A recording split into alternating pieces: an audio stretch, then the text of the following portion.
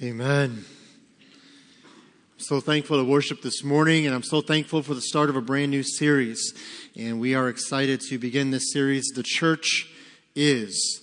The Church Is. And I pray it be an encouragement to you and a blessing to you in your walk with Christ as we discover the calling of the church, what the church is supposed to be in this world, things that are supposed to describe or identify the church of Christ, the body of Christ, and yet the things that sometimes are identifiable to us are not what we're supposed to be known as, what we're not supposed to be. And so I'm so thankful for the series.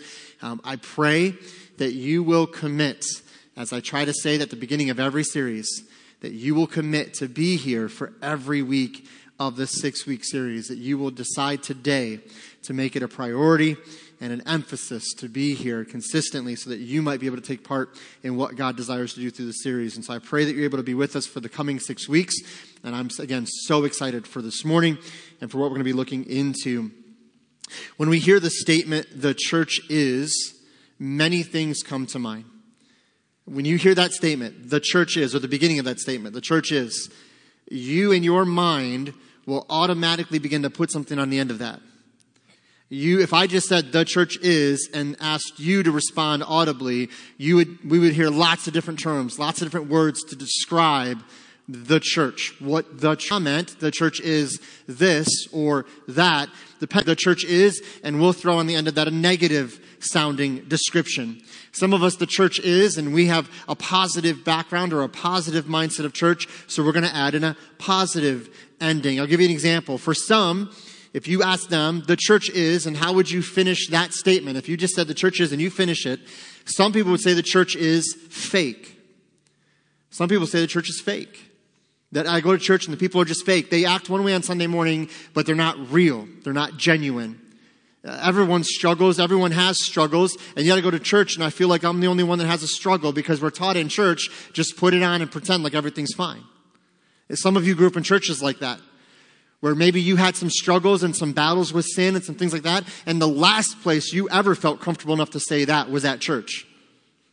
Because you knew what would happen. If somebody found out about you having a struggle or a sin issue or something like that, oh man, you're marked, you're classified, you're done. Well, we don't talk to them, we don't hang around them because they struggle in sin. We all struggle in sin, it's just their sin was made known. Now, does that mean we condone sinful behavior and overlook sinful things and we don't address things? Of course not. Of course we deal with those things and we address those things and we call people to repentance and we call people to restoration and we have consequences for sinful decisions, of course. But nowhere in Scripture is the church called to be fake. We're all called to be real and genuine before the Lord and before one another, that we might experience healing and restoration. For some, if they said the church is, they would say, well, the church is hypocritical. The church is hypocritical. It's just, again, a bunch of people saying one thing but doing another. It's a bunch of people that want to tell you that your sin is this horrible thing. They've got their own sin things, but they don't talk about that because that might mean they have to change. For some, the church is boring. I'm not going to ask you to say amen. Raise your hands.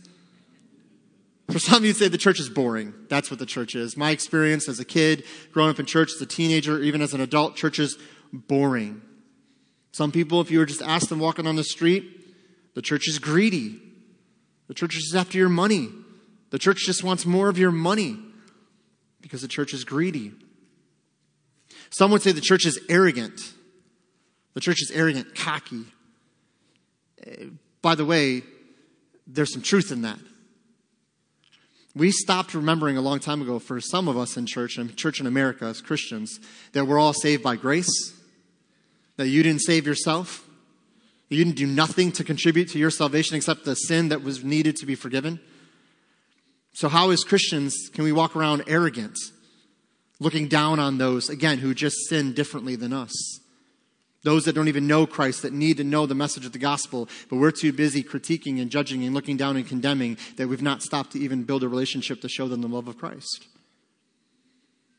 One that, and just in talking to some people this week, there's a couple pastor friends of mine that I just sent them a text. And I said, hey, if you had to finish this statement, what would you say? The church is. Now, they're pastors, or they've been around the church for a long time. So one came back with, what exactly are you looking for? What really do you want me to say here? Like, look, don't dissect it. Just first thing that comes to mind. The church is what? And it was interesting, some of the responses I got. Mostly positive, but one that it sounds negative. But again, if we don't address the negative in this and the truth in this, we're going to continue in this as a church in America. And this person's comment was, the church is diluted. The church is diluted. It's just not as strong as it once was. It's been watered down. And again, we need to address these things because these things that people say, sometimes they're just made up things that they perceive, but there's some truth in these things as well. By the way, the church in America today, to some degree, big church is diluted. And we need to address that. As far as the church being boring, that is one that I kind of find interesting. Because again, we've tried to address that as church culture in America over the last 20, 30, 40 years. And what we've done is to make church less boring, we've diluted the church even more. Now, I'm just going to be real with you for a moment. And if it's okay, I just want to share kind of my opinion on this. I always struggle when somebody that's a follower of Christ tells me that reading of God's Word and talking about God's Word, no matter what passage we're in or what topic we're on, is boring. I have a problem that just doesn't sit well with me. You know, there's Christians that won't even come to church or go to a church service unless the topic that's being discussed interests them. As though somehow, cover to cover, the entire counsel of God's Word is not intriguing enough for the follower of Christ to say, look, you can teach anything from the Bible. I want to be there because I just love Jesus and His Word that much. So the church has tried to amend this problem of being boring. And by doing so, they've watered down, diluted the gospel. Not in every case. But our attempt at the church should not be, what do I need to do to make church less boring? Maybe it should be, what do I need to do in my prayer life and us as a church in our prayer life to encourage people to seek the Lord in a way that anything that has to do with God is not boring, but massively engaging and desirable. Maybe we should stop trying to appeal to the masses and just preach the Word and let the Spirit do the work. How about some positive ways we might end that statement, the church is? Just a few that came to my mind, a few that some were shared with me. How about the church is home? The church is home.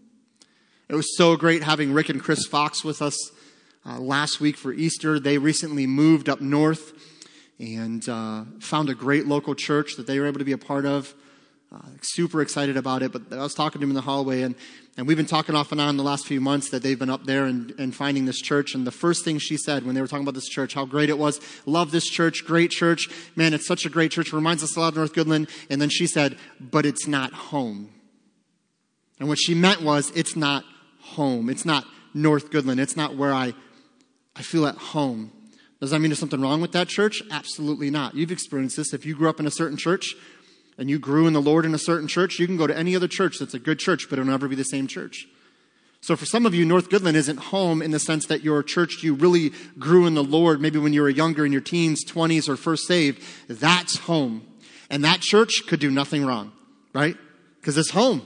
And I just feel at peace here. That's a great thing to identify the church as. I just feel at home here. How about the church as a pillar of truth? Pillar of truth, called to be a pillar of truth. The church is family. The church is friendly.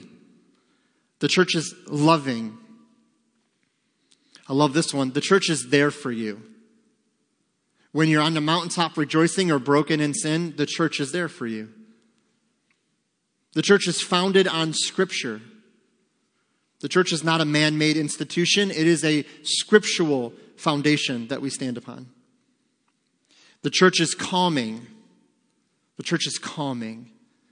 And that's not in comparison to the church being convicting, but there's a calmness that comes over us when we worship with the body of Christ. The church is growing.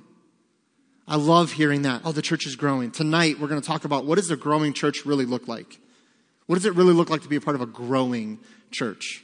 So I invite you back tonight at 6 o'clock as we dive into Scripture. There's a passage that just jumped out to me this week in my reading that just blew me away.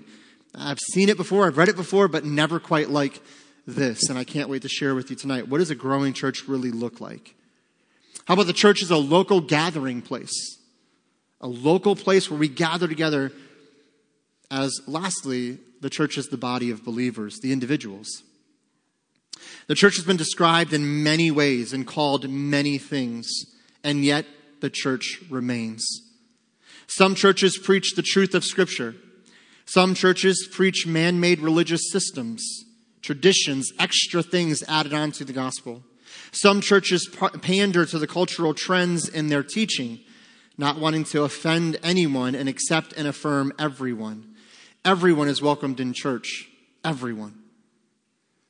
But welcoming everyone into church does not mean the church needs to affirm and accept everything individuals do.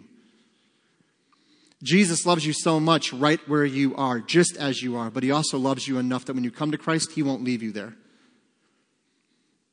But some churches are beginning to move this way in an effort to reach people. Great intention, not a great means. Some churches preach the gospel as the life-giving rescue from sin and hell, available to anyone because all have sinned and fallen short of the glory of God. And understand we are created in the image of God with value and worth. And yet our behaviors naturally are sinful. They preach that without Christ we are destined for hell. This is what I pray our church will continue to be and grow in.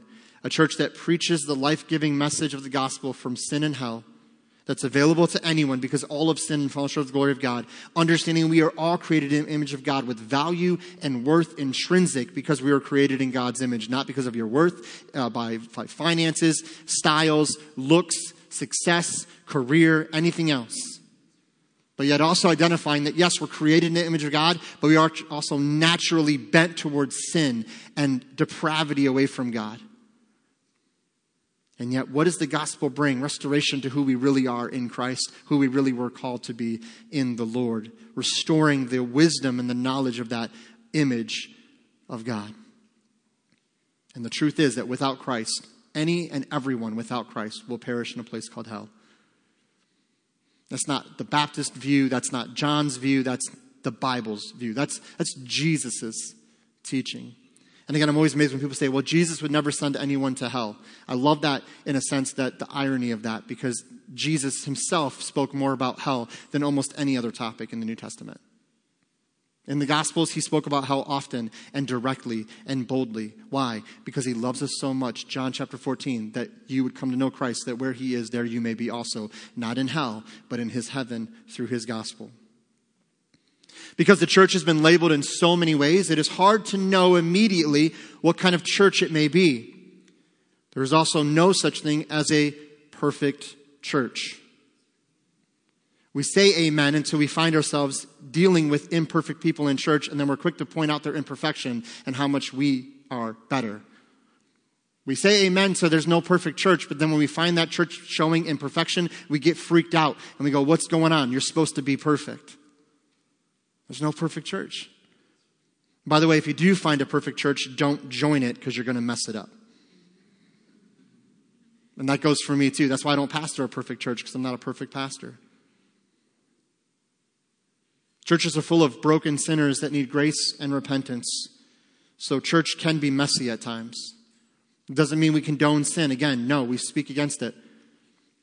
But with the message of grace and truth. In thinking through all of this and so much more, I would like to spend the next few weeks looking at some key passages in the New Testament that help us to see what the church is called to be and our calling as we gather. So there's two main objectives here. I want to be purposeful in this because I believe God wants us to be purposeful and organized in our thoughts on this. What is the purpose of the next 6 weeks? Simply put, if I had to summarize it all down, what is the church called to be in the world today? And what are we called to be as the church when we gather together as the body of Christ? What is the church called to be in the world today? And what is our calling as we gather? That's the point. That's the whole summary point of this series. To start, one of my all-time favorite passages in the New Testament, Colossians chapter 1. Let's turn there. Colossians chapter 1. As you're turning there, if you're using one of the Bibles provided in the seats there are Bibles there, you can just turn to page 830. So if you're using one of the Bibles provided, page 830, Colossians chapter 1, and we're going to start in just a moment in verse 15. So Colossians 1:15 is where we're going to start. If you're using a Bible provided there in the seats, page 830.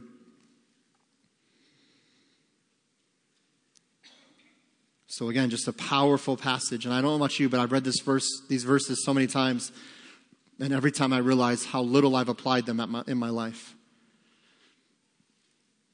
If you want to take notes, you can follow along on our app under Media Sermon Notes. You'll find today's message there. You can follow along with an outline if you'd like to. If you'd like a copy of my notes, please just let me know. If you want a whole copy of the whole series of notes, it's fine. I'll send you whatever you'd like. Just reach out to me, email, Facebook, whatever, let me know, and I'd love to give you a copy of these notes so that you can continue in your studies. So Colossians chapter 1, we're going to start in verse 15. And the Word of God says this: "Who is the image of the invisible God, the firstborn of every creature? For by him were all things created, that are in heaven and that are in earth, visible and invisible, whether they be thrones or dominions or principalities or powers, all things." It's a pretty powerful term. All things were created by him and for him. For Christ. By Christ, for Christ. Verse 17. "And he is before all things, and by him all things consist." And here's the key into this theme, this series of messages. "And he is the head of the body, the church." If you highlight in your Bible, if you take notes in your Bible, maybe you'd want to highlight that. If you're using a device, you can highlight, in most of those you can highlight the text. That is a key we must understand as the body of Christ. He is the head of the body, the church. "Who is the beginning, the firstborn from the dead." We just celebrated the resurrection last Sunday. "That in all things he might have preeminence. For it pleased the Father that in him should all fullness dwell." Verse 20, "And having made peace through the blood of his cross, by him to reconcile all things unto himself. By him, I say, whether they be things in earth or things in heaven." I'm going to read another. This is a paraphrase of the passage. And I just wanted to pull it up on my phone here. So I'm not texting anyone. I'm not checking Facebook. I'm just pulling up a verse here. So this is from a paraphrase, and I love this. And by the way, paraphrases, there's nothing wrong with a paraphrase. A Bible, as long as we know it's a paraphrase and not a translation. So think of this like a commentary on the scripture. So paraphrases are fine as long as we understand there's a big difference between a paraphrase and a translation. This is what this paraphrase says. And it kind of lumps it together in like a longer, there's no real verses breaking up here, but I'll just read through it. "We look at this Son," so Jesus, "and see the God who cannot be seen." So how do we see a God who cannot be seen? We see him in the Son. "We look at this Son and see God's original purpose in everything created. For everything, absolutely everything, above and below, visible and invisible, rank after rank after rank of angels, everything got started in him and finds its purpose in him. He was there before any of it came into existence and holds it all together right up to this moment. And when it comes to the church, he organizes and holds it together like a head does the body.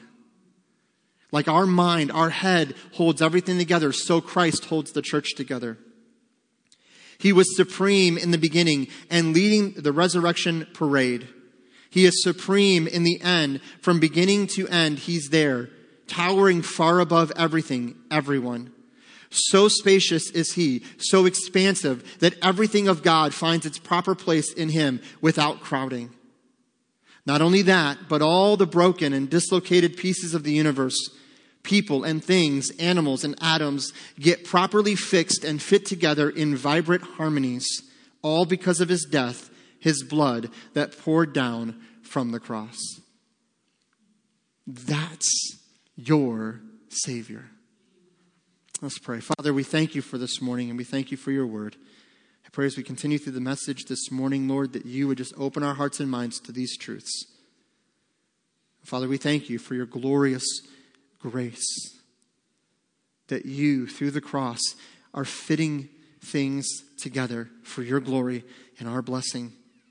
And Father, we pray that you would be glorified in everything that is said and done. Draw the one or maybe many that need to be drawn to repentance unto salvation this morning, that we might see our need of sin to be forgiven and call upon Christ who forgives. So Father, again, it's not about religion. It's about coming to know Christ personally through the gospel. Help us understand these things, Lord, that as we are called to be your church, that we'd go forth and be the church, not just in gathering together, but in our everyday lives. But Lord, I pray as we say that we would not forsake the assembling of ourselves together. It's not one or the other, it's both. Help us to know that balance. We ask in Jesus' name, amen. So the first truth we must understand is that the church, and this is a real deep point, so get your pens ready, get your phones ready, whatever you're doing, crayons, whatever you're writing with, okay? If you're sitting next to your wife and she's got some lipstick, whip it out, just get ready to go. The church is for Jesus. Like, I know what you're thinking. Really? That's the profound... Of course it's for Jesus. Do you know how many people in our church culture today have forgotten that very simple point? The church is for Jesus. He is the head of the church. In your notes there for following along, Christ is to hold preeminence. Christ is to hold preeminence. Our central focus is on Christ. Now, this word for preeminence that Paul uses in Colossians chapter 1, it's only used here. This is the only time this specific Greek word is used is in this text in Colossians 1. So Paul basically kind of coined this phrase and using it in this way in this text. So what does Paul mean when he says preeminence? Now, we have a mindset of what we think of, but let me give you the literal definition of how it breaks down. Paul is saying that Christ is to be first and to hold first place. To be first and to hold first place. That means he's not only arriving in first place, we hold him in that position. We keep him in that position. The origin or the root word of this specific Greek word, not to go too far into that, carries the idea of first in time, first in rank, first in honor, first in influence, to be chief. So when Paul's writing these words under the inspiration of the Spirit, he says Christ is to have preeminence. And that word, that simple Greek word, carries the idea of first in every possible measure. First in time, first in rank, first in influence, first in honor. He's to hold the preeminent position in our lives, and not just our lives, but in the life of the church. What point is Paul driving home by using this specific word? I believe it's that in the church, by the way, that means in our lives, because our lives corporately coming together as the body of Christ are reflecting that. And so if you want to experience, and I love hearing people say, man, the worship was just so powerful this morning. I find for myself and talking to other people that when you come into church and it seems like the worship is just, there's just more to it. And by the way, it doesn't matter the style of the song or the instruments being used in the song, but the content of the song. And you come in and you go, man, that worship was amazing. I find it's usually when we begin preparing our hearts on Monday for Sunday. When we start spending time with the Lord every day and just praying, Lord, I want to be understanding what you have for me. I want to be in your word. I love you so much and I want to know your will for my life. And we're just calling out to him. I'm always amazed that on that Sunday, that next Sunday, when we spend time like that with the Lord, people are like, man, it was amazing today in church. Do you know what's changed? Nothing up here. What's changed is the heart of the one receiving the worship and worshiping with the music. This is how someone can walk into one church service. Same exact music, same exact message, same exact everything. Two believers walk in. One leaves and says, I've never been a part of a service so powerful. One leaves and says, well, I didn't really get much out of it.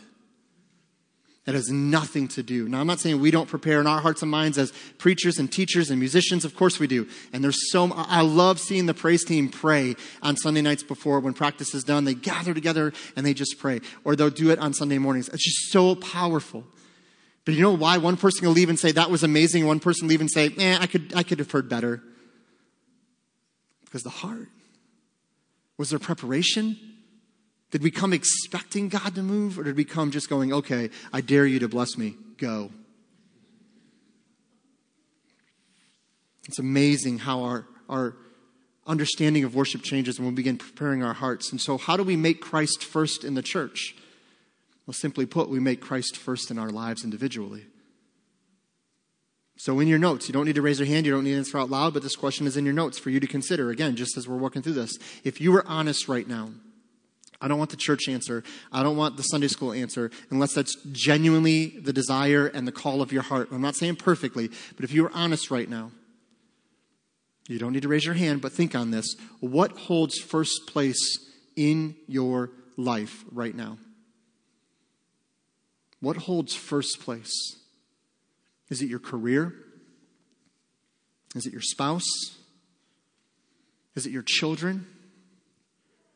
Is it your convenience? Is it your comfort that holds first place? Is it yourself? Have you put yourself in first place?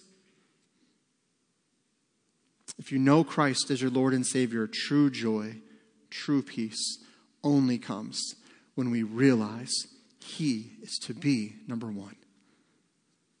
You want a happy and healthy marriage? By the way, marriages are never called to be happy. They're called to be Christ-centered, faithful, healthy marriages. But you want a healthy marriage? Make Christ first individually, and you'll find all of a sudden an attitude of service towards your spouse instead of an attitude of serving me.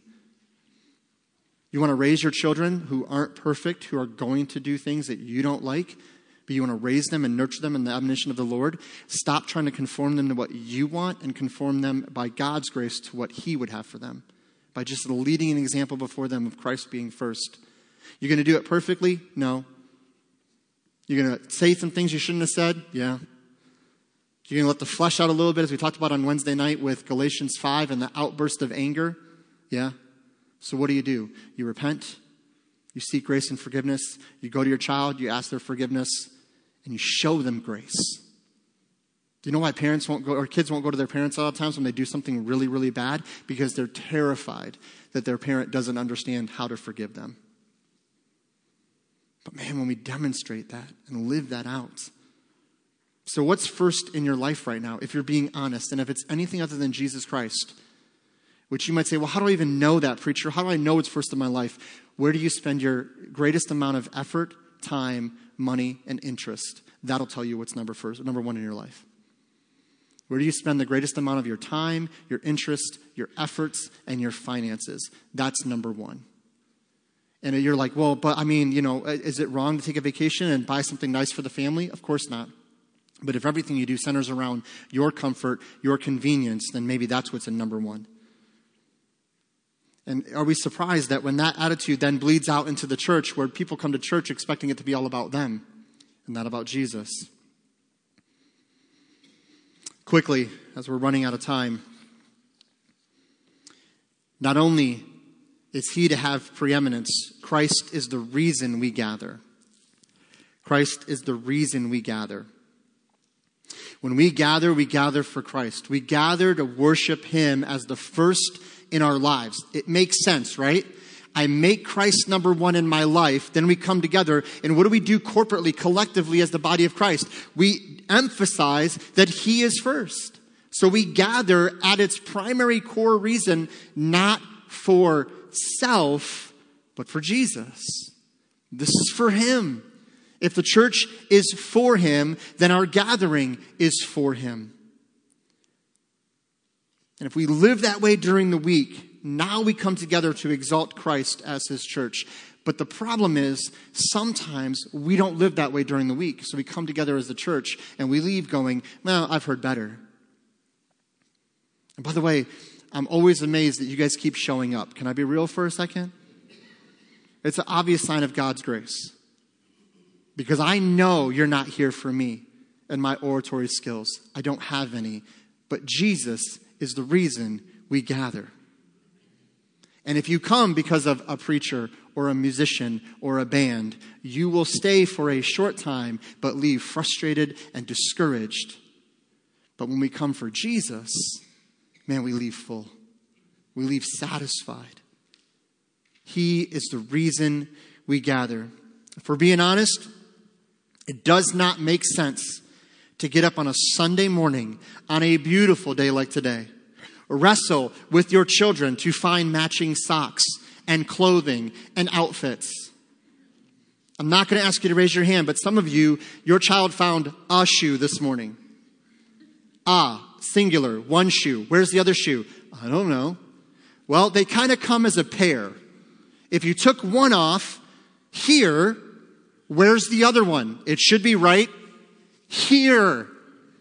Why is it in a different part of the house?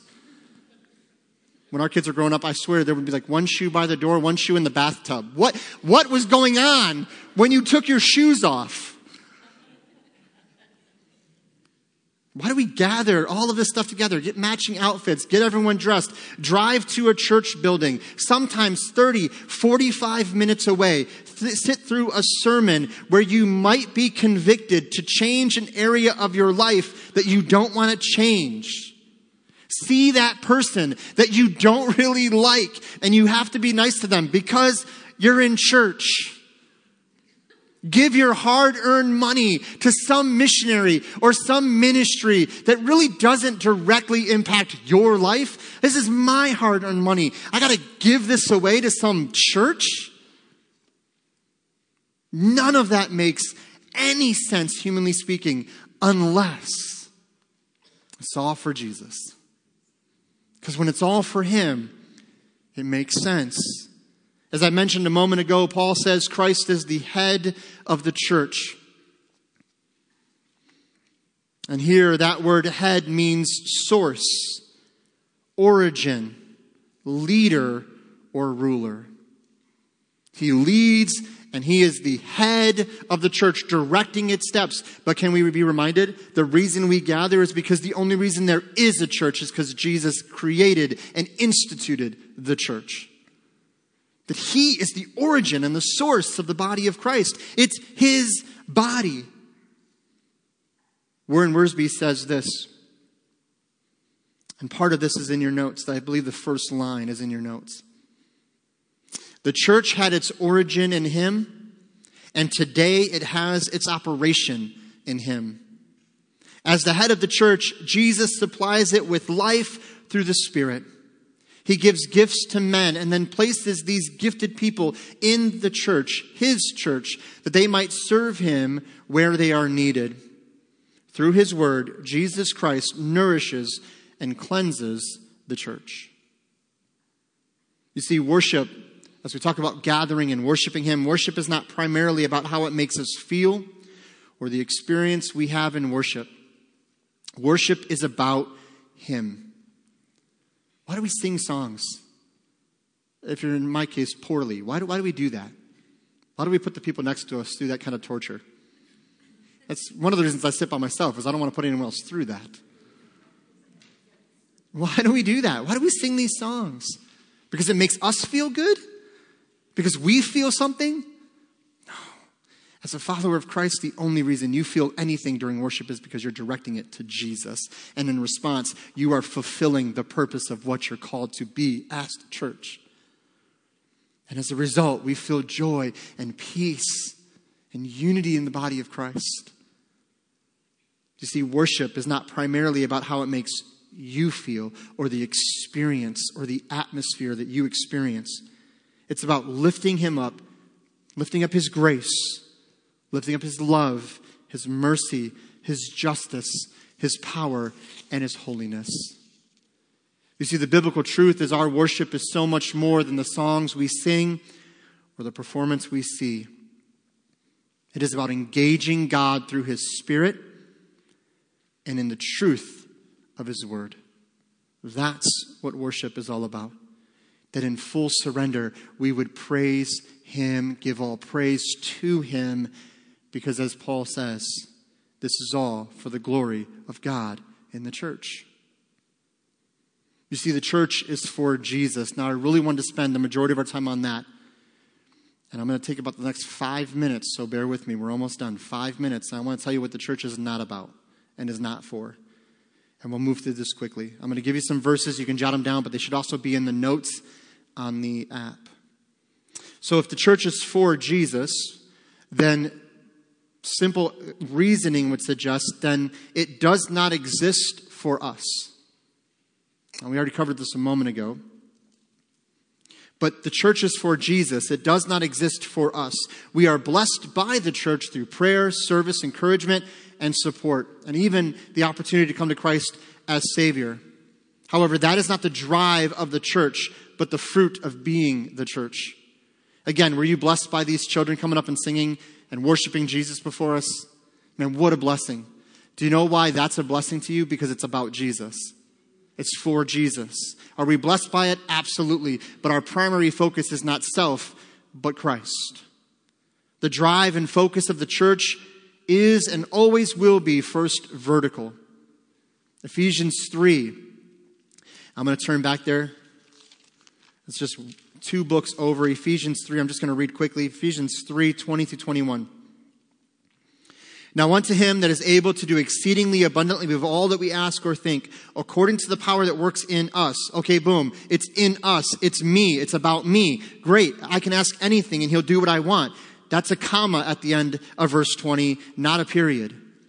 So the thought continues. What does the thought continue with in verse 21? Unto him be glory in the church by Christ Jesus throughout all ages, world without end. Amen.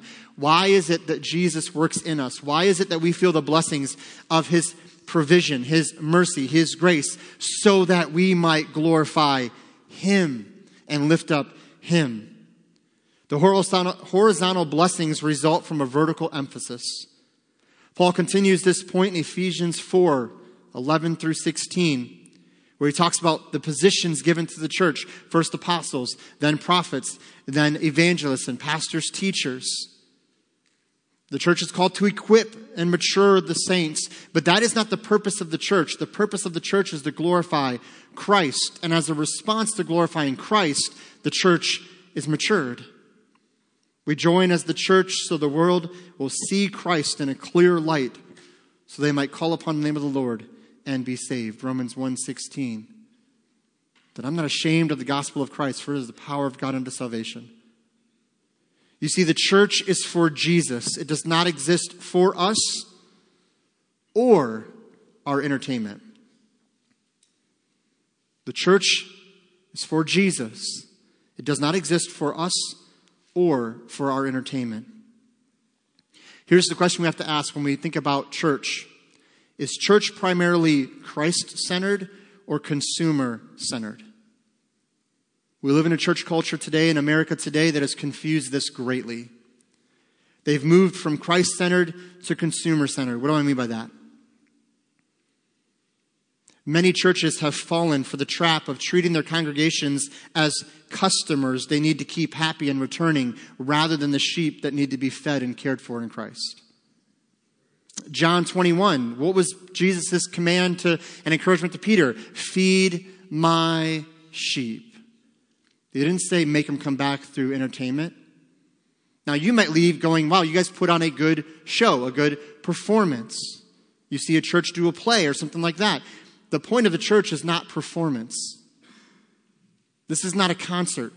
I'm all for Christian concerts, by the way. I've been to quite a few. Nothing wrong with that. Christian entertainment. We had the orchestra concert, Lapeer Symphony Orchestra, here in December. And they put on a concert for us. That's a performance, and it was awesome. I hope that we can talk Keith into letting them come back this December. There's nothing wrong with that. That's not church. When it's church, it's Jesus-centered. To emphasize this point quickly, I'm just going to give you something I came across in my studies for this message. And this is literally titled 15 Growth Strategies Any Congregation Can Use. So there are ministries out there that help people learn how to grow a church. And they'll always say things like, break the 200 barrier, break the 500 barrier. I just heard on the radio this morning, there's a ministry that you can use. It's called like church attendance online projections. You can project how big your church is going to get. If you want to make a big church, you can use this software and it'll work. There's only one problem here, and we'll talk about it in a minute here. We don't grow the church, but we'll get to that in a moment. Here's 15 growth strategies that any congregation can use. None of these are wrong in and of themselves, but what do you think the drive is in this list? You ready? Just listen to these. Here's the 15 things. Be welcoming. Is that a good thing or a bad thing? It's a good thing. Is that primarily our focus as a church, is just to be welcoming, or is it for Jesus? Jesus. Start a book club. Start a soup kitchen. So now we're not starting a soup kitchen to feed the needy and the poor. We're doing it to grow a church and to make a crowd come. Keep it clean, because any business needs to be kept clean. Take care of the congregation. Oh, that's fine. No, what they really mean is make sure everyone's happy with the product. Be social media savvy. Use the right hashtags. Use digital signage. Invite guests. Again, nothing wrong with that. But when you read their explanation of that, again, it's so surface. Send out an email newsletter. Host a kids' movie night. Host interesting speakers. Engage your community. Update your website. Set goals. How big do you want to be? It actually tells you, do you want to increase your membership by 25%, by 50%? Use these proven market strategies and you can grow a church. One more off of another very popular. This individual's name is Carey Nieuw. This is from a church growth ministry. He's very big, very popular. One of the things he says is to grow a church, cut the weird. Cut the weird. Well, okay, there are some weird people in some churches. I'm not going to lie. We've got a couple, okay? So I was like, we got to ask Vic to leave the church. I don't want to do that. I'm just kidding. Vic knows I'm kidding. We're fine. Okay, you're like, he just said that from the pulpit. Vic and I have been friends for a long time. We're good. But here's what he means. He says Christians can be socially weird. Oh, sit down. Stop it. Hey, offering already passed. He already gave his offering, so we're good. You can leave if you want. Here's what he says about how to grow a church when he talks about cutting the weird. Christians can be socially weird. Too often we use unnecessarily weird language like this. You ready for his example of unnecessarily weird language? This is good coffee, brother. Apparently the brother thing throws people. Here's one. You ready for this? This is weird language that we should cut out as Christians. Amen and hallelujah. Pretty sure those words are in the book.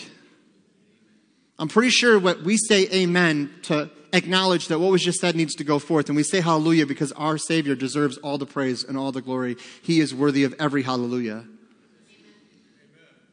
He says this, why not just talk at church the way you talk at the office or at a football game or even on a Saturday by the pool? Actually, if you talk like that, using weird language normally, you probably don't get invited out too often. Here's what's actually at stake. If someone has to be taught code to join your church, you likely won't have many people joining your church. Our challenge is to reduce the human barriers that keep people from Jesus, not erect new ones. And we do that not by preaching the gospel, not by emphasizing repentance unto salvation, not by talking about sin, death, hell, none of that. No. Just stop saying amen and hallelujah and you'll grow your church if you make it sound just like the side of the pool or the football game. And this teaching is prevalent in churches. I had somebody tell me they were part of another church in our community. They were doing this video thing, talking about a testimony of how God's been growing them, and they used the word fellowship. They said, I just love the fellowship. They stopped the recording and said, you can't use that word because non-church people don't understand that word. You need to use a different word other than fellowship because we don't want to offend anyone or turn anyone away. Nonsense. Silliness. I've heard more and more churches doing more and more things to, quote, create an atmosphere or to create an experience that leaves people wanting more. To be clear, these things on the list, being welcoming, inviting guests, they're fine and important, but are not the drive of the church. So many pastors and church leaders believe they have to help the Holy Spirit accomplish the work of redemption and conversion. Obviously, we are called to preach and serve, to share our faith in an effective way, which requires us being involved in the work of the Spirit. However, Paul says, some plant, some water, but God gives the increase. I fear we live in a church culture that relies on market strategies, research surveys, and a business model to produce converts or church attenders. Their intentions are good. I know some of these pastors, their intentions are good. But their desire is to see people come, because their desire is to see people come to Christ. But we must be careful because it is God who adds to the church daily such as should be saved. Acts 2, verse 47. We desire that our heart as a church, our motivation in all that we do, ministries and events, would be putting Christ first in all things. And as a byproduct, we, as the church, are blessed and our joy is full. Quickly, some of you heard about even some things that even recently happened at a church over Easter weekend. Church is called Transformation Church. The pastor's opinion on Easter Sunday was get as close to sinning without actually sinning in everything we do so we could draw as many in for Christ. Actual sinful things going on stage. Complete nonsense. I heard one person say, it looked like the Grammys. How cool. Do you know what our generation needs right now? And we're going to pray in just a moment. And you guys, I could keep going for another hour. I promise you. I'm so excited for what God is doing in His church. His church. You know what people need in our world today? They don't need Grammys at church. Not opposed to using instruments and songs, obviously. But they don't need a performance. They need Christ-centered biblical teaching to lead them from sin to salvation that only comes by the working of the Spirit. And you know what's amazing me? The generation that's coming up, not the millennials, but what do they call them? Gen Z, I think is the new thing. So this younger generation coming up, do you know what they're finding? They don't want the show. They don't want the flash. They don't want the lights and the smoke and all the other stuff that really isn't even needed. They want something of substance. They don't want a show. They want to know the love of God. Do you know Jonathan Edwards, known as the greatest revivalist preacher, honestly, in the history of the church, but in the last 200 years, 150 years, do you know he would just read his text from the Word of God, no inclinations of voice, no nothing, and people would just rush the altar to receive Christ. Because the Spirit of God was moving and people responded, not because there was a great band and a dynamic speaker and some other thing, but because the Word of God was declared and God's Spirit moved and God was glorified. That's what our church is called to be. A place of worship, yes, but where Jesus does the work, not us. Would you pray with me? Father, we thank you, Lord, for this morning. I thank you for the patience of those that are here today, Lord, as we've gone a little over. I appreciate their grace. Lord, I just pray that you would work this all out in your way as you give us wisdom in this, Lord. I don't mean this to knock any individual church, pastor, leader, but Lord, I do believe that we are called to be discerning of the things we see happening in the church. That we can call out behaviors or motivations as either biblical or unbiblical. And Lord, I'm not using this to attack a person, but to come after a way of thinking. So Lord, I pray that we as a church, and by that I mean every individual in this room, every person watching online, we will begin today to put you first. And as a byproduct of that, it'll spill out into our church. It'll spill out into our worship. It'll spill out into our singing and our evangelism and our prayers. And Lord, that you would be first. So Lord, here's what we're going to do this morning. We just want to make you number one and put you first in our lives. Lord, would you stir in us a passion for you? Because this community needs the Word of God preached clearly, so that you would take that word by the moving of your Spirit and draw men and women to repentance. Thank you for this church. Thank you for these individuals. Thank you for a church that clearly and consistently puts you first in so many things. But Lord, I know we're not there yet.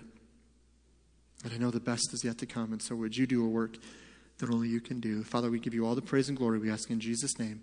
Amen. Would you stand to your feet this morning as a song of invitation? I want to ask you two things. And you respond how the Lord leads. Would you come this morning and say, Lord, I know you're not number one in my life. I know it. I put something else there. Maybe you'd come and repent of that and make him number one right now. Don't worry about anyone else. You respond.